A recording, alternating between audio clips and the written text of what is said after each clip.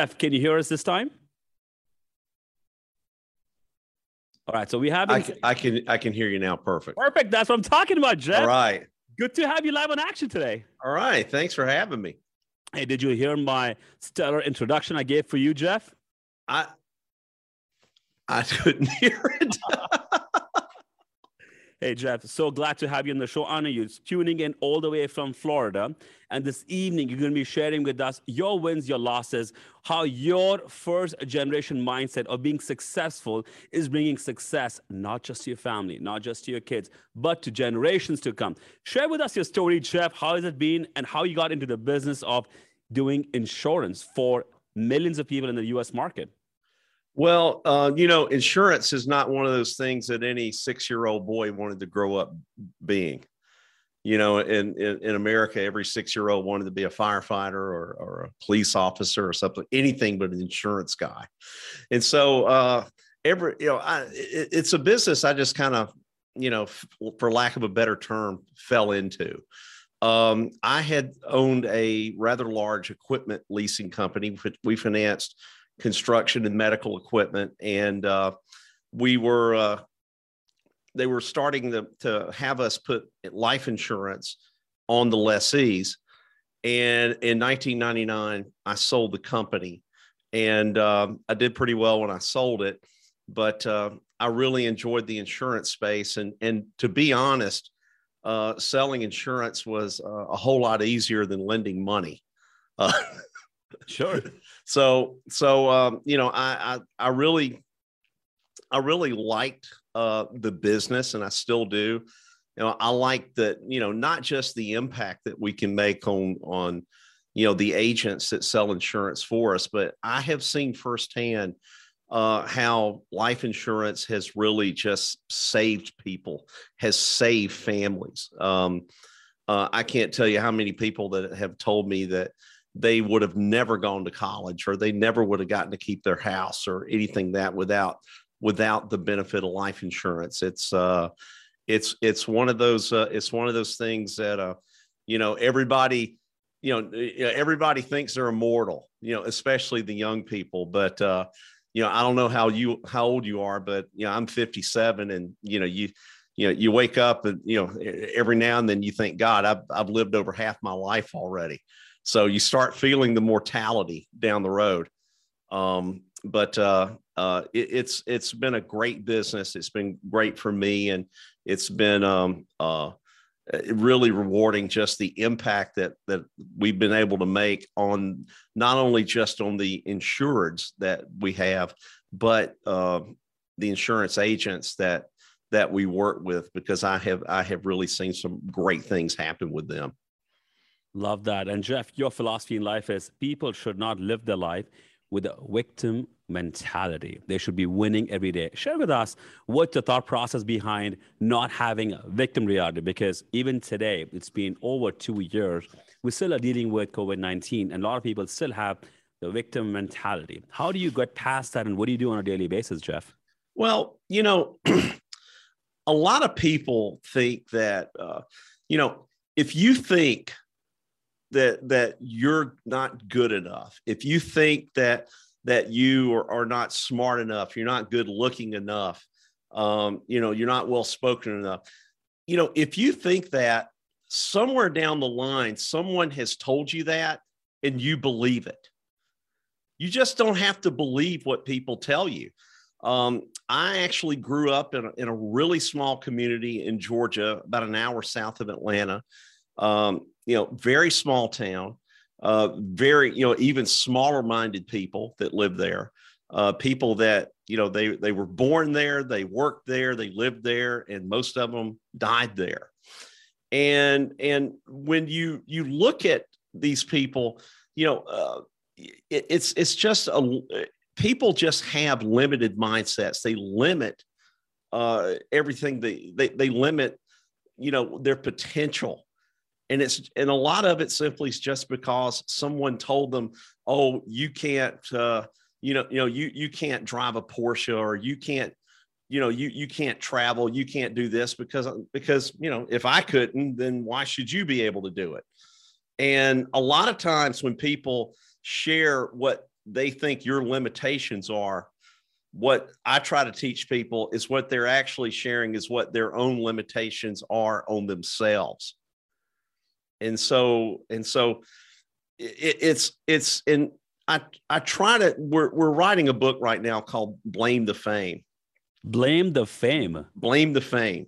Wow. Okay. Yeah. And so what we talk about in there, Kunal, is the fact that, the victim mentality, when you walk around with a victim mentality, it poisons you and it poisons, everyone around you. It's, you have to be able to see that, if you get knocked down in the hole, at the end of the day, you're the only one that's going to crawl out of it. Every now and then I'll have an agent have a big deal go bad, which I'm sure you've had a few go bad in the real estate business. And, and a lot of these people, they have the commission money spent before they get it.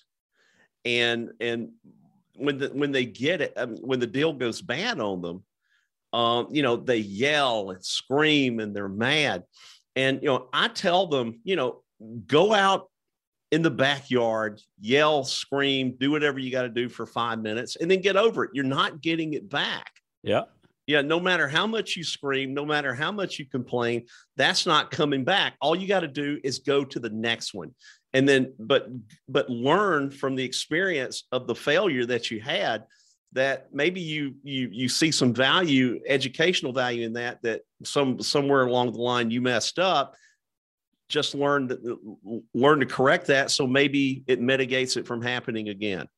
Correct. Every time you fail or fall, it's all about what can you learn from that? What would you do differently in the future? And what the lessons learned are. So that's your philosophy. I love that you shared about your book. I also understand you are a great trainer and coach. You help people be more effective in sales. Would you mind sharing some of the key strategies or key things that you train people on to be more effective in sales, Jeff? Well, everybody, I don't care who they are, everybody wants to be listened to and understood. Everyone wants to have empathy. And, having empathy for someone doesn't mean that you have to agree with them, but it does mean that you're letting them know that you are understanding where they're coming from. And there's just not a lot of that in the world these days. And so what I teach people to do is to listen to people and really, in any sales presentation that you do, I don't care what it is. I think 80% of it should be you asking questions, because if you ask enough questions and you have the people expound on those on the questions and have them clarify more and more and more, they're going to tell you what they want.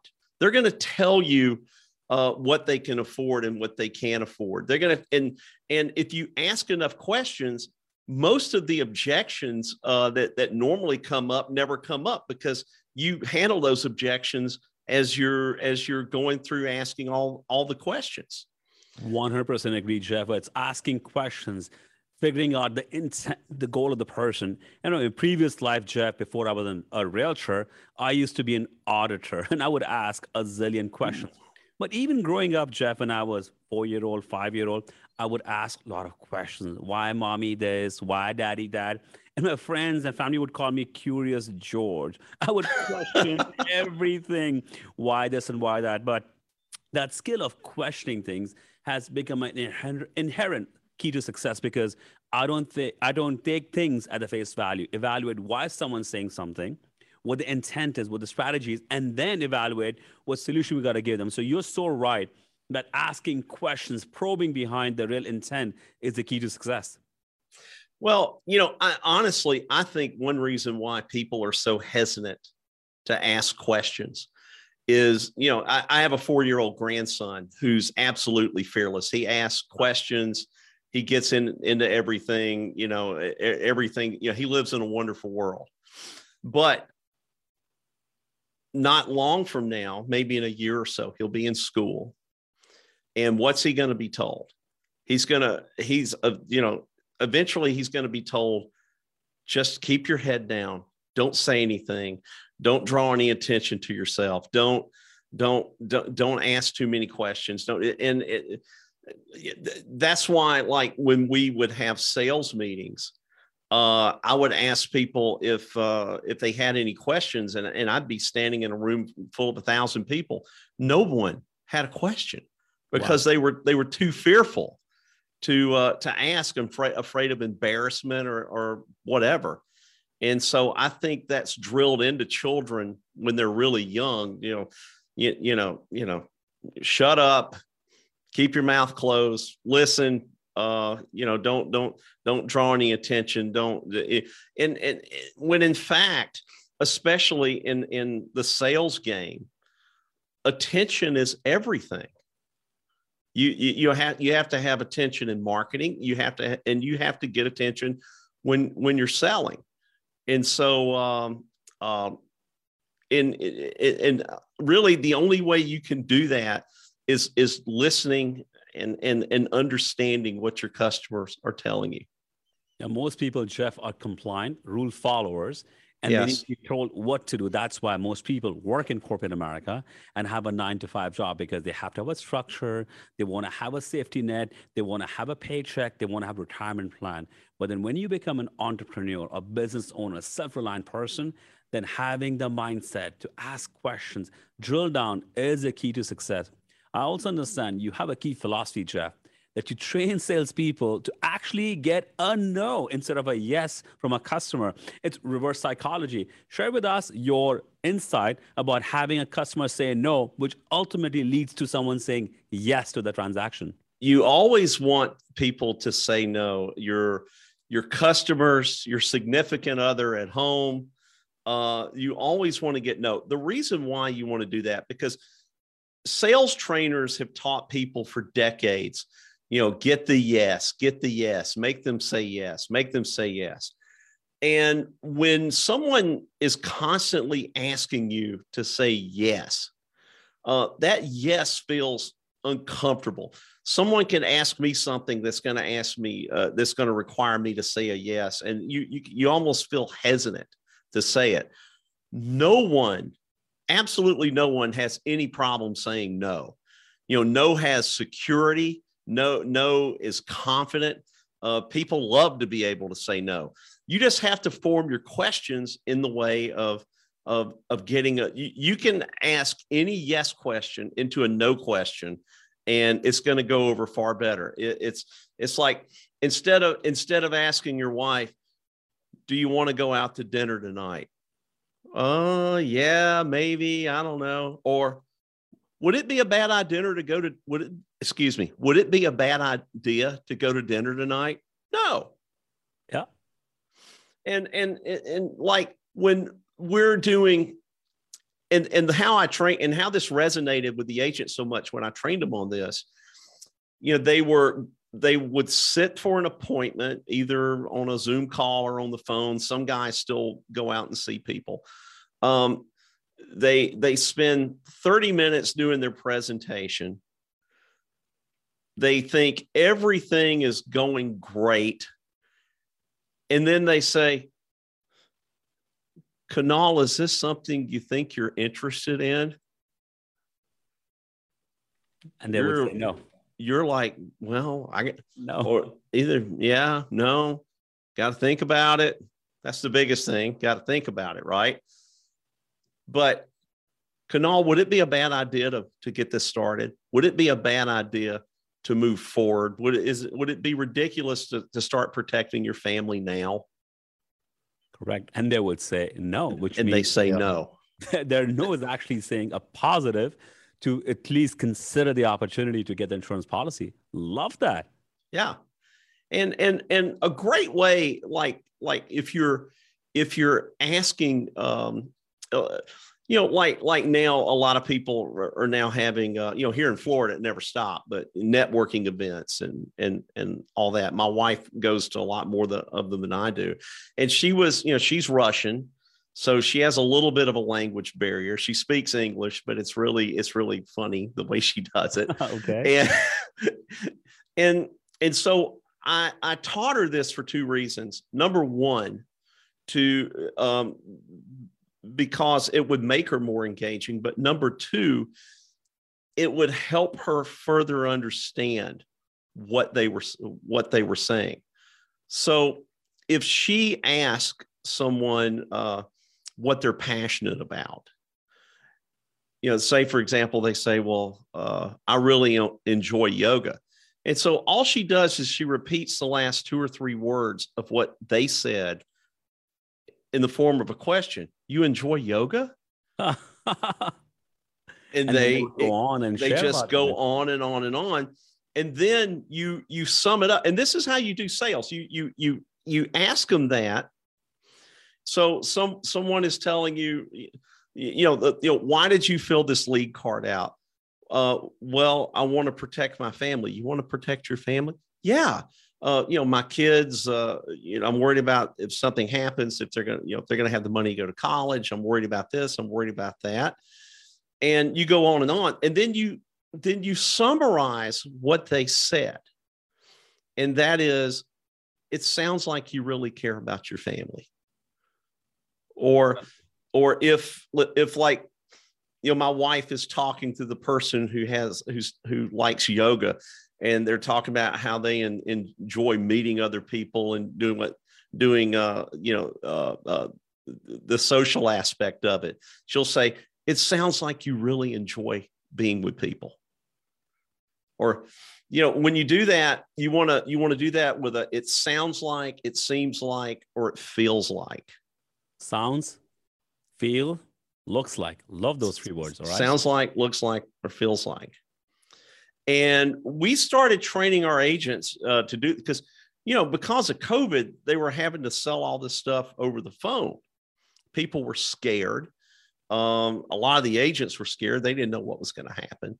And so I had to teach them this to show that they were listening and have some empathy, because most of us in this country were not being listened to, and we weren't getting much empathy from anyone. So it's kind of good to get it from somebody. So it's not a sales trick. It's a good way to converse, not only in business, but in your personal life and in your friendships as well. Love it, Jeff. Love it. So awesome. So you're sharing about teaching, training your agents to actually get a negative, which is a positive response. So in our business, Jeff, as a realtor, we get leads coming to us, open house prospects. And by default, we are trained to ask the key question to a prospect: are you working with a realtor? And these buyers have trained their mind to always say, yes, I'm working with a realtor, because they don't want to be bothered about showing it at an open house. So we train at salespeople that when you want to determine are they working, not working, ask a different question. Say that, hey, was your agent not available to come and show you this home at the open house? And by default, they're going to say no. 100%. All right. So I guess you're working with a realtor and they were not free to come and show you. Is the reason why you are going about your home search on your own, and that opens up the dialogue. But I so understand and agree with you that getting a negative in a different way allows a person to be more open-minded with that strategy. Love that. Jeff, Well, I also understand. Go ahead. Sorry. Well, I was going to say, if they are working with a realtor, are you happy with your? It sounds like you're happy with your realtor. Oh, I'm very happy. But if there was anything you could change about your realtor, what would it be? Right. And they're going to tell you all kinds of reasons why they want to change, how they would like for things to be different. Mm-hmm. They're telling you, they're leaving you the clues, the breadcrumbs to the trail of what they really want, not only in a realtor, but in a house. And that's true of anything.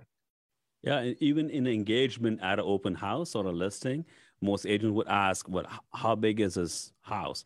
4,000 square feet. How many bedrooms? 5 bedrooms. How many bathrooms? 3 bathrooms. And they go back and forth, just answering questions for the client. But instead of them, ask them, okay, so you said you want a big house.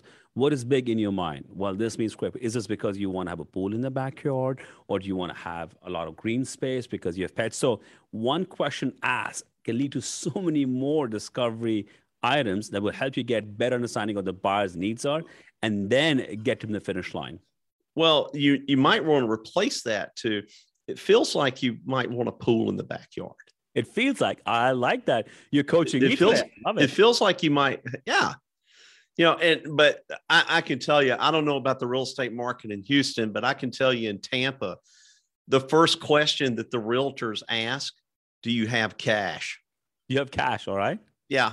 Yeah. They're if you're looking at a house here that's $1 million and up, if you can't prove that you can stroke a check for it, the realtors won't even show it to you. Wow. So they want to get the pre-approval or the proof of funds even before they unlock the door. A pre-approval from the bank doesn't mean anything, because if it's getting financed, and this is what my realtor friends tell me, if it's getting financed, then of course they got to have the inspections and whatnot. Yes. People are buying houses down here with no inspections. Wow. I need to move to Florida, Jeff. That's they're so why would they want to risk someone getting financed and it failing inspection when there's 20 people behind them waving cash? That's true. That is. So that's it's a big problem for a lot of people. A lot of people, they can afford the houses here, but they just can't get in because they don't have the cash to buy them. Cash is king. And it also happens if you're doing a financing on the home purchase, then you also have an appraisal contingency, which means that if you offer $1 million for the home, let's just say 100,000 over list price, the bank is going to do an appraisal, determine is it really worth $1 million?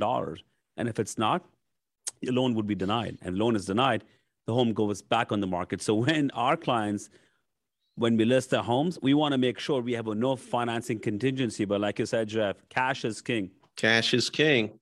We were at a networking event not long ago, and we met a guy that ran a home inspection business.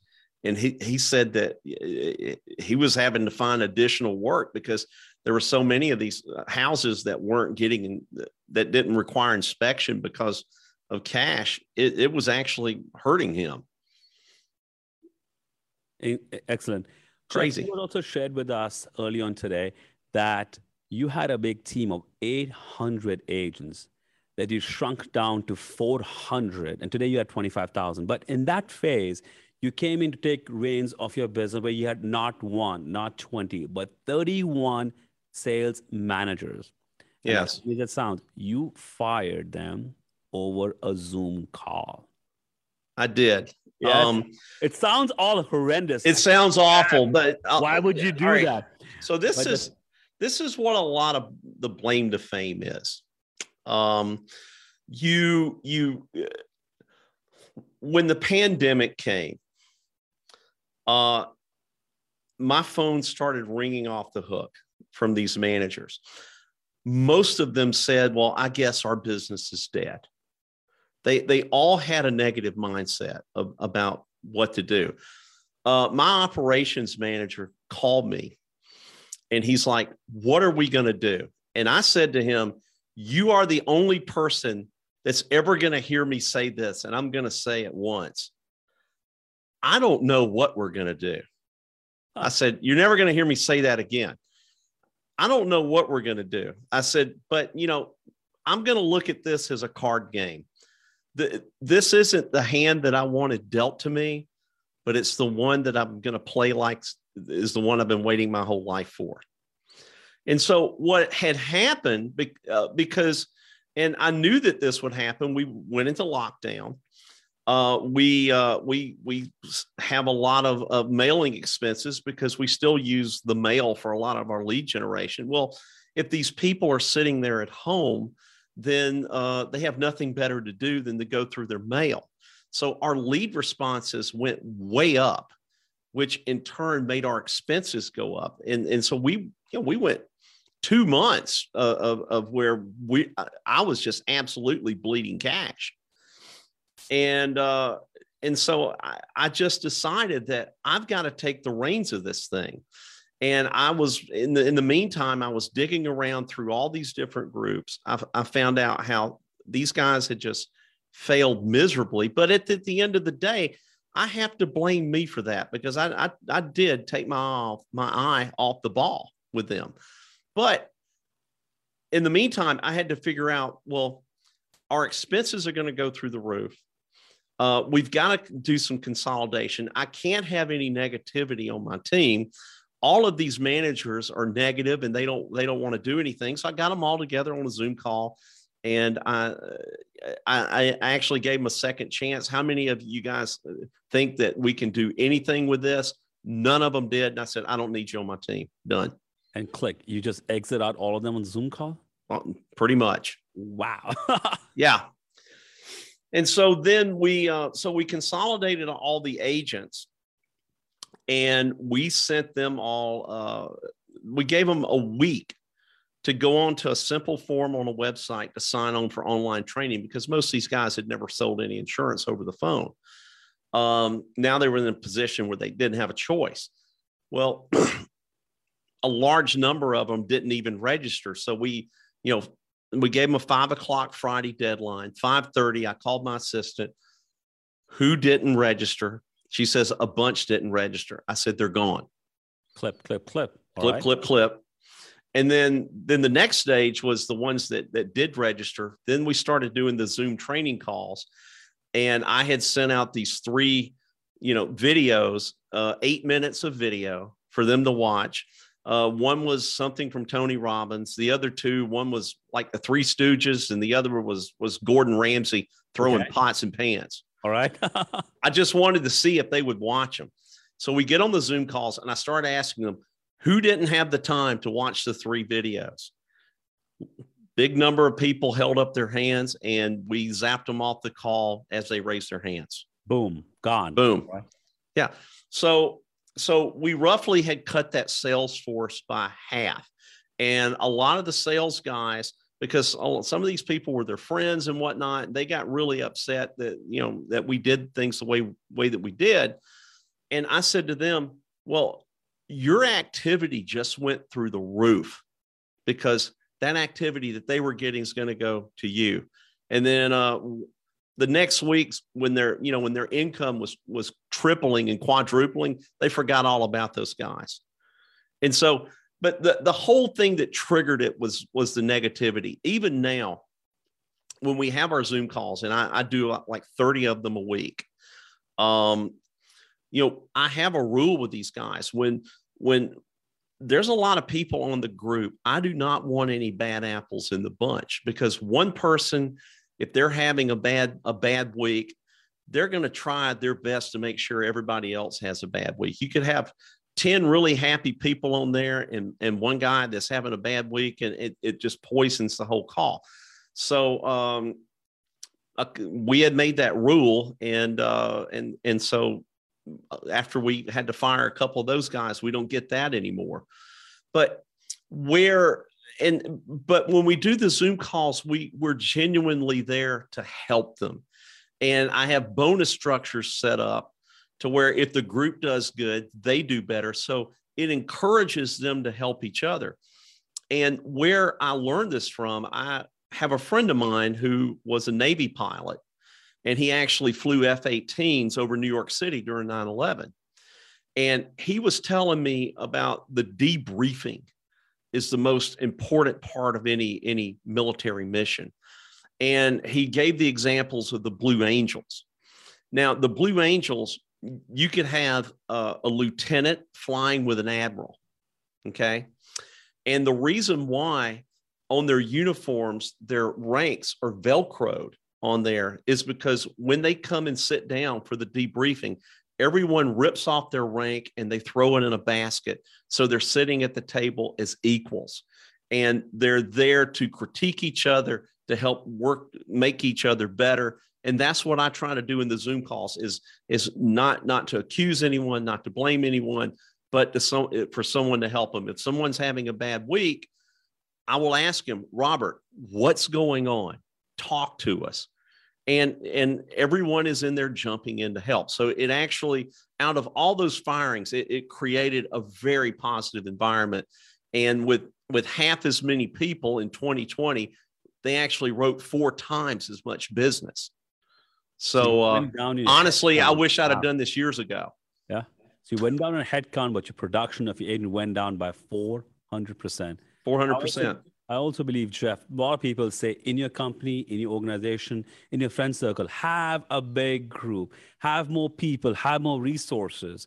I'll give you an analogy. Back in the day, before we had all these fighter jets and guns and all those things, people would fight battles with swords and those shields. Now imagine if you had a 5 feet by 5 feet, a big shield made of cardboard that would give you a false sense of security that, you know what?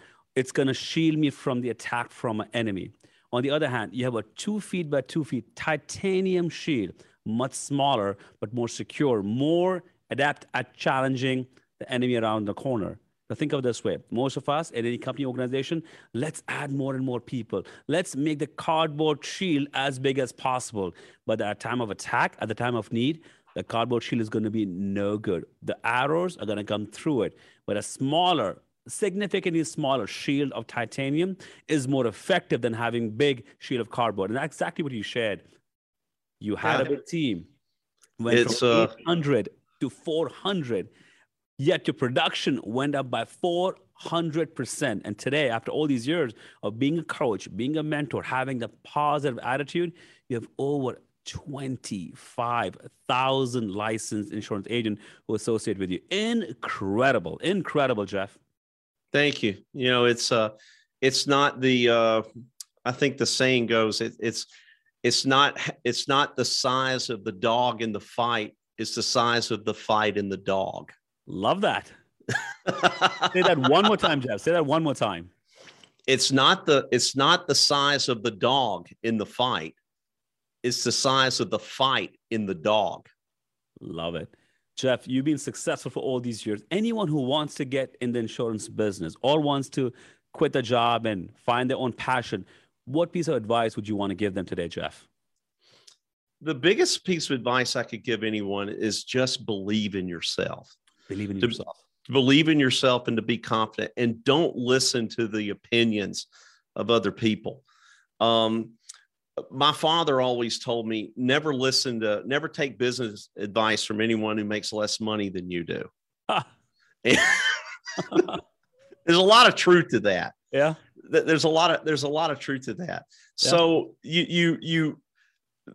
and the only way to be successful in starting a business and being an entrepreneur is you have to become obsessed. You have to become obsessed with what you're doing. And you're going to lose a lot of friends that way. That's okay. You're going to have family think that you're crazy. That's okay. You know, it's kind of like social media. They say the more haters you get, the better your social media is. Yep. I add haters every day, Jeff. It's like routine. It's like a cup of tea or cup of coffee. They come and they go. I don't care. We got to be steadfast towards our own mission and goal in life. That's all you can do. And you have to look at the haters. Like I get haters on my Instagram every day. And it's funny because sometimes I'll click and look at the profile of these people, of the haters. And, they have private profiles. They don't even have their picture up, They hide it up. Yeah. Right away. They don't have the courage to speak up if they're in a disagreement. So come up and speak up and share your opinion. There's always a different opinion in everything, but they hide away. Great sharing your insights today, Jeff. Any final words for the audience listening into you tonight? Just believe in yourself. Don't listen to your heart. Don't value the opinions of others. If you believe in yourself and if you stop really caring about what other people think of you and what you're doing, the more limitless you will become. Love that. Jeff, if someone wants to reach out to you, get coach mentored by you, or work with you as an insurance agent, how can they reach out to you, Jeff? The easiest way would be to hit me up on my Instagram. It's The Real Jeff Wright. The Real Jeff Wright. The Real Jeff Wright. Yeah. Right. Yeah. At The Real Jeff Wright. Yeah. And, I put content up there every day. They're welcome to follow. People are welcome to follow me. And if they want to DM me, for advice or insurance. Are you insured, by the way, Kunal? Yes, sir, I am. My wife won't let me out. Would it be a bad idea to get about 10 million more tonight? Absolutely not. if you want to be insured, you got to have a safety net for your family, for your exit strategy. So 100%. That is needed. 100%. So Jeff Wright, your handle on Twitter, you said? Instagram is Jeff Wright.